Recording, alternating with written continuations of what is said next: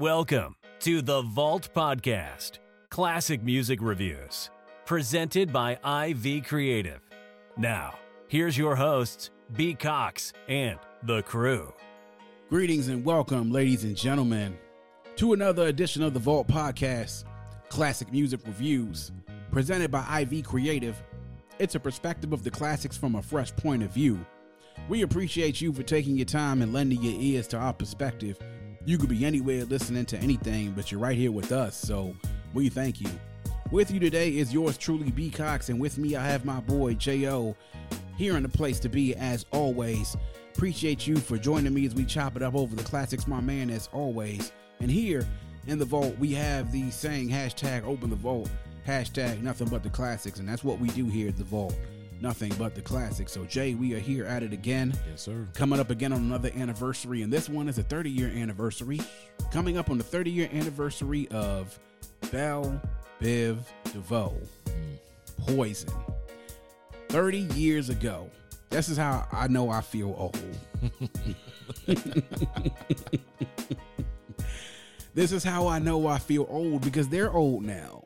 They got their 50s now, right? Yeah, they're well into their 50s, man. But those guys, they started as a part of New Edition. And for those, of course, of you who are of a certain age who don't know the story behind Bell Biv DeVoe, here it is.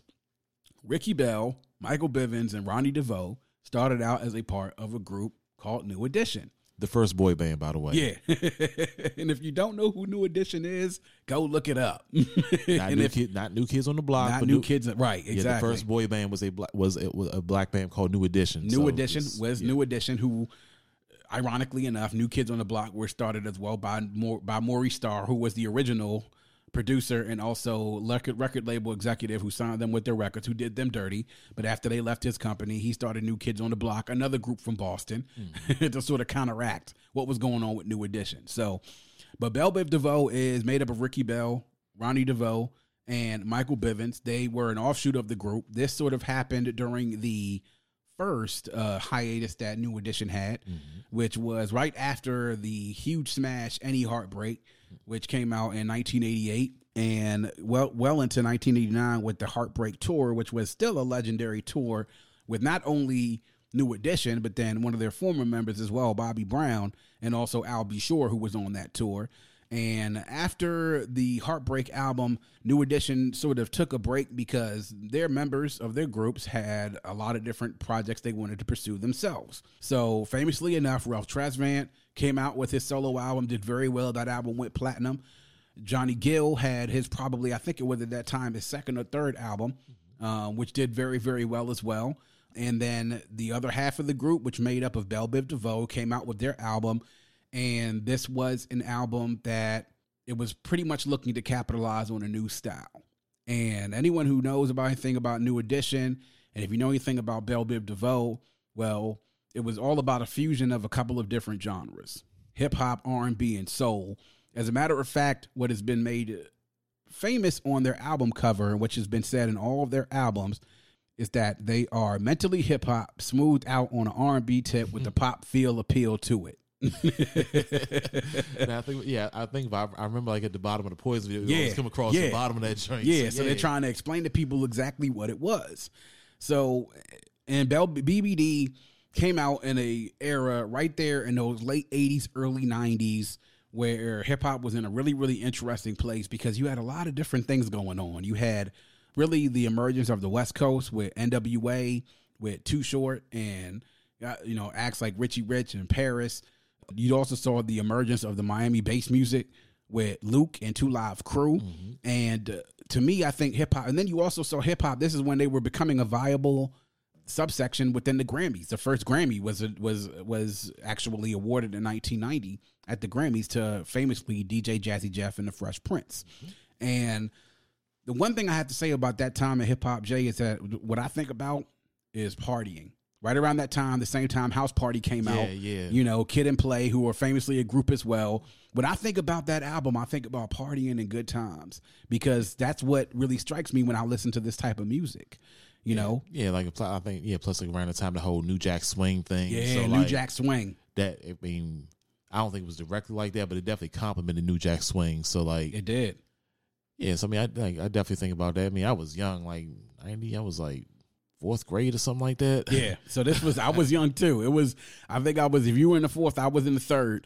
But I remember this album a lot. So just to give you the particulars on BBD's album of Poison, came out March 20th, 1990, 30 years ago, recorded between 1989 and 90. Of course, a mix of New Jack Swing, funk, R&B, and hip-hop. Runtime of 47 minutes, 28 seconds on MCA. The executive, of course, Lou Silas, who worked on their albums as well with New Edition through MCA and Universal. Bell Biv DeVoe. You also had a production on here done famously by a lot of it done by the Bomb Squad for Public Enemy, which explains a lot of the hip hop feel to it. And it's an interesting story when you sort of get behind the hip hop feel to it. As a matter of fact, there were stories when they decided to go off in the direction and take this group dynamic of forming the group itself, that they were looking for a little bit of a different sound. So actually, when they showed up to record the album, Keith Shockley, who was a part of the Bomb Squad, said they showed up, and they showed up looking like they were coming from a New Edition show. And then he said, nah, man, B, you can't be doing an album that you want to do showing up looking like this. So what did they do? They took them to Harlem to hip-hop spots to make them shop for new clothes. Jeans, sneakers, T-shirts. And anybody who knows anything about Mike Bivins and Ronnie DeVoe, they were very fashionable, you know, into the sneaker game, the way that the fashion was in the early 1990s. Like, they were really into that type of stuff. So they worked with the Bomb Squad and a lot of different other producers on here as well. Dr. Freeze, they did a lot of the work as well. A lot of the writing and stuff that came from Ricky Bell writing things for this. Of course, a lot of the writing came from Michael Bivins and Ronnie DeVoe as well. So they had that certain sound to it. These like New Jack Swing infused into it, hip hop, early 90s infused into it, R&B and soul, and you sort of get all those things and mash it up, and this is what you got. So the reception for this, of course, is a great album that did very, very well, sold 4 million copies in the U.S., which was a lot. Even back then, 4 million copies it was a lot of records to sell. And considering the fact that this was more of like a fringe act, it was a pretty good showing. But we'll sort of get into, as far as, Jay, your reaction to it when first listening to it. Even back then, I know this is something that you remember, even though we were so young, but because it was such a big hit commercially, and also after all these years, 30 years afterward, what you still think about even listening to it to this day? Yeah, so like I said, I was pretty young when it came out, so of course the one thing I do remember from back then is Poison, and like that was definitely, I would say, definitely their, you know what I'm saying, their meal ticket, because honestly, I think I hear just as much now as I did back in 1990. So be that and the track Do Me, you know what I'm saying? Like, even though like some of the lyrics on there will be kind of unacceptable now, you know what I mean? Yeah. So like, I'll say what they are in a minute, but like, I mean, one of the biggest highlights I would say throughout all of this, I would say it was really a good opportunity for Ricky Bell, like, to really shine. Like, you know what I mean? Because like, honestly, I mean, I really feel like in New Edition, like, you know, he was kind of overshadowed by like Bobby Brown, Ralph Tresvant, you know, like, you know what I'm saying, as far as like the singers who were great singers and great performers, but like Ricky had a lot to offer too, and I just feel like he didn't really get that opportunity, at least with the first wave of New Edition coming out. So like Bell Biv DeVoe, I mean, that really gave him a chance to showcase, because I mean, he did some amazing vocals on these songs.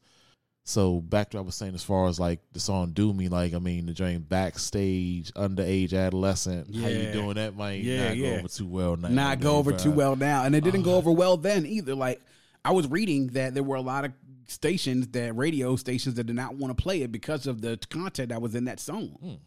Yeah.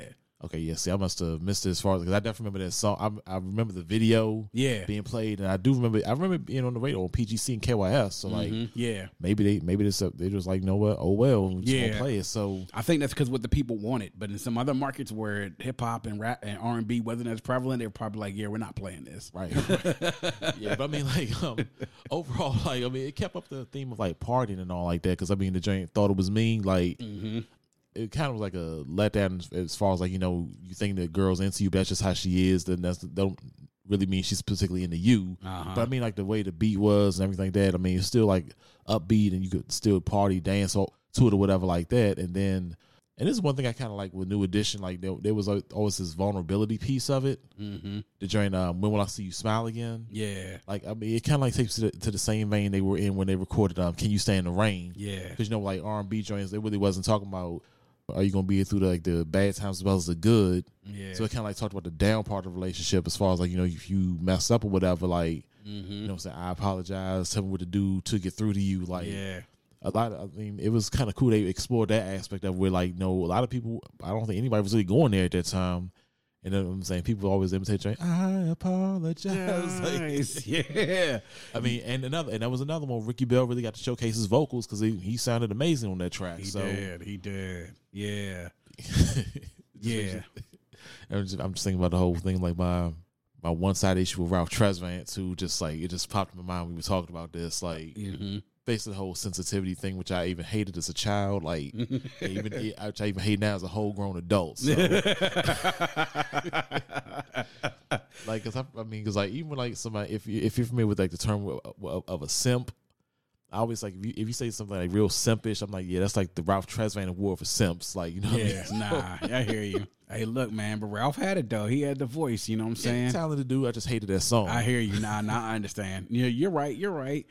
The thing about this album, what I remember, and I used to listen to the radio a lot because I had 3 older sisters. Okay. And I had one sister at the time who was pretty much college age, and a couple of actually college age sisters, and another one of my sisters who was also elementary school with me.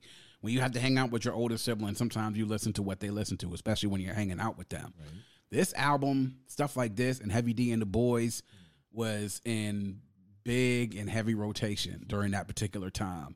And what was the big thing about back then in that time was dancing, right? Yeah. The dance, I mean, how many times have you seen actually dance routines to something like Poison or to stuff like Do Me or even to stuff like, you know, Word to the Mother, where you see stuff like this done? Like, so I remember that because it was so big on the radio and because those songs were bangers back then, and even still now, like you could still just see people wanting to get up and move during those times. So they were big with that group, especially with teenage girls and college age girls. They loved the fact that this was a type of music, but the fusion of the music, though, to me, I thought what was interesting listening to it now, even having been grown up, is sort of thinking about the period of the fusion of R&B and hip hop, which had been done before to a certain extent, but I think actually commingling them together in an album for a whole album's worth hadn't really been done before. Now, you had seen a little bit of it with the Heavy D and the Boys, and you had seen some stuff. Even Levert had a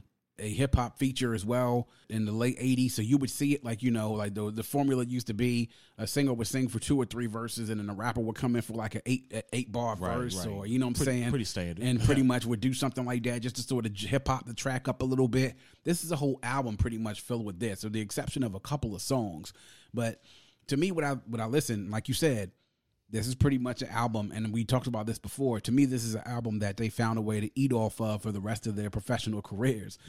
As long as Poison's out, bro, they getting somebody getting a check. Well, somebody's gonna get a check every time Poison's gonna be played, and it's just stuff like that. Like you said, "Do Me," of course, is a very provocative song. It was controversial. The fact that some people didn't want to play it, and the content of the actual song itself, though it is a good song, and I love the beat, of course, as well. You know, that was actually produced by Bell Biv DeVoe themselves.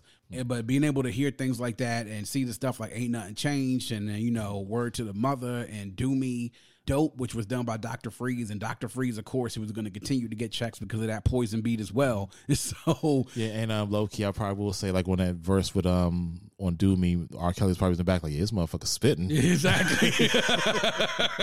About that day. This motherfucker's spitting. In Colorado, you can legally gamble in Black Hawk, Central City, Cripple Creek, and licensed online sports betting. Protect our communities. Learn more at playlegitco.com. A message from the Colorado Division of Gaming. Gambling problem? Call or text 1-800-GAMBLER. Hey, that's a good one, Jay. I gotta make a meme of that. Yeah, no bullshit. Exactly. Yo, if you can find that, put them lyrics on the R. Kelly like this motherfucker spit. Oh, no, I think I'm gonna make that one. Nah, I gotta devote some time to this. Indeed. Oh man, that is funny as hell. But then to also get the ballads for I Do Need You and When Will I See You Smile Again. Like, to me, When Will I See You Smile Again, like you said, is in the vein of what the ballads that New Edition would do.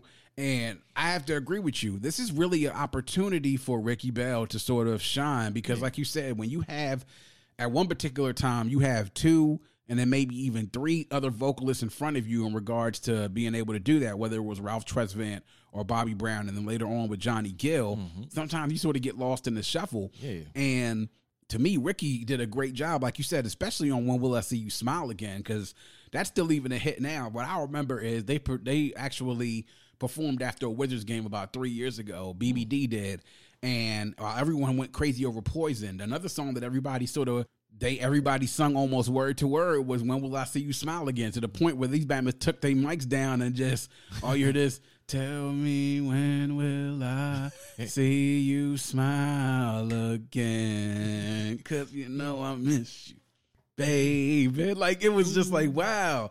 Like, you hear that, hey, yeah. Like, you hear that shit, and it's just like, yes, that's what the hell I'm talking about.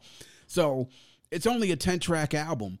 One of them is actually even just an extended version of Poison, like a club mix of Poison. And so it's a short and sweet album. And then just to sort of go into the other aspect of it, like the hip hop aspect of it, like I'm going to go ahead and get this out of the way now. There are no notable quotables here. Thank you. Okay. Okay, because there are no, other than my man with the underage joint and then the verse of Poison that everybody knows that Ronnie spit and then Mike spit afterwards. Me and the crew used to do it. Yeah. That's about it. That's about it. But other than that, there's not going to be notable quotables here. So you're not listening to this for bars, okay? I damn sure wasn't. I even 9 years old.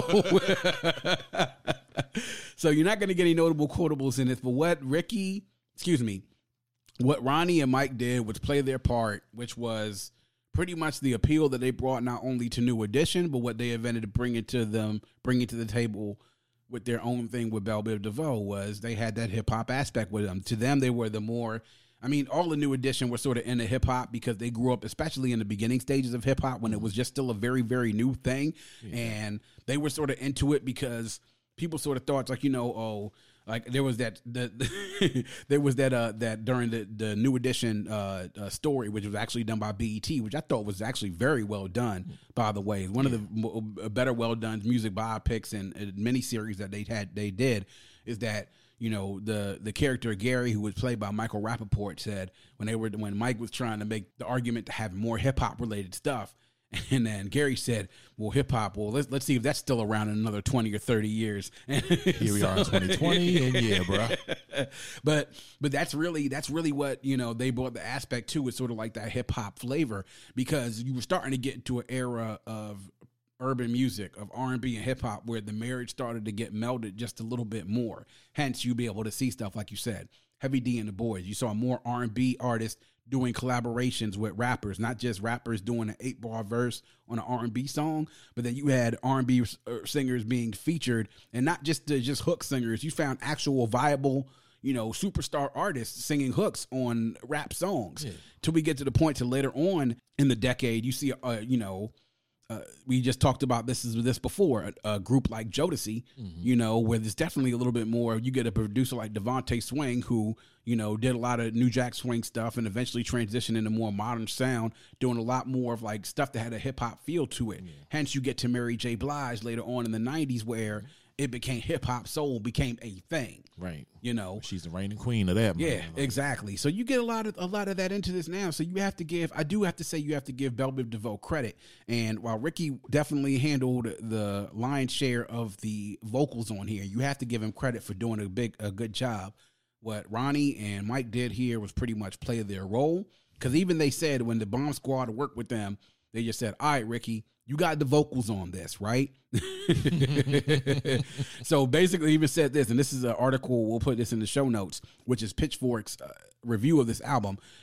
Keith Shockley, member of the Bomb Squad, said based on their strengths, they assigned them roles. Ricky would be the singer, while Mike and Ronnie would stick to rapping. For me, he said it was about crafting a sound where the rapper and the singer could coexist together. He said this was done in interview done in 2015. He said the rapping and singing had to be married together. So we talk about some, they said in the 80s, collaborations between rappers and singers were cookie cutter. You had some stuff. So Gerald Levert, as I mentioned before, did Just Coolin', was featuring Heavy D. You had stuff where Bobby Brown was starting to spit verses and stuff on Don't Be Cruel, where 1989 On Our Own.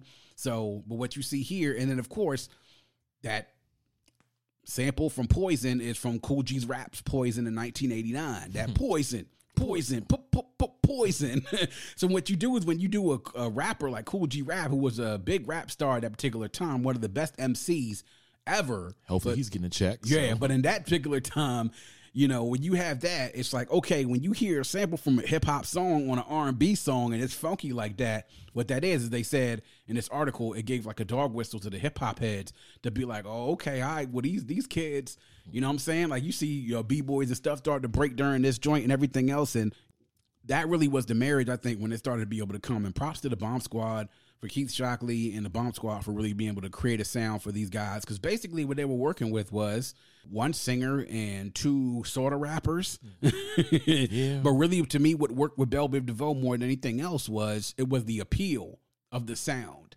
Because the sound was something that it was just like you had never heard anything like that before for rap and R&B to be married together into one particular project. So, and now even to the point where you listen to it, and this was the album, like we said, they ate off this album because the other two albums that they did, the other three albums that they didn't do that well. If it's any indicator, I mean, just you probably didn't even know they had like an album after Poison, so like that just gives you an indicator as far as like how well or lack thereof it did. Right. So. And Hootie Mac was the album after Poison, by the way. But after that point, that's when New Edition. All the members of New Edition have sort of struggled up to that point, and their second albums and their third albums didn't do all that great. So then that's when they came back together in '96 for the Home Again album. Right. It was also said during that album, well, during that part where Brooke was sung, he said, yeah, man, all of them are dead. Every single one of their second and third albums flopped. He said, why you think they doing this in the first place?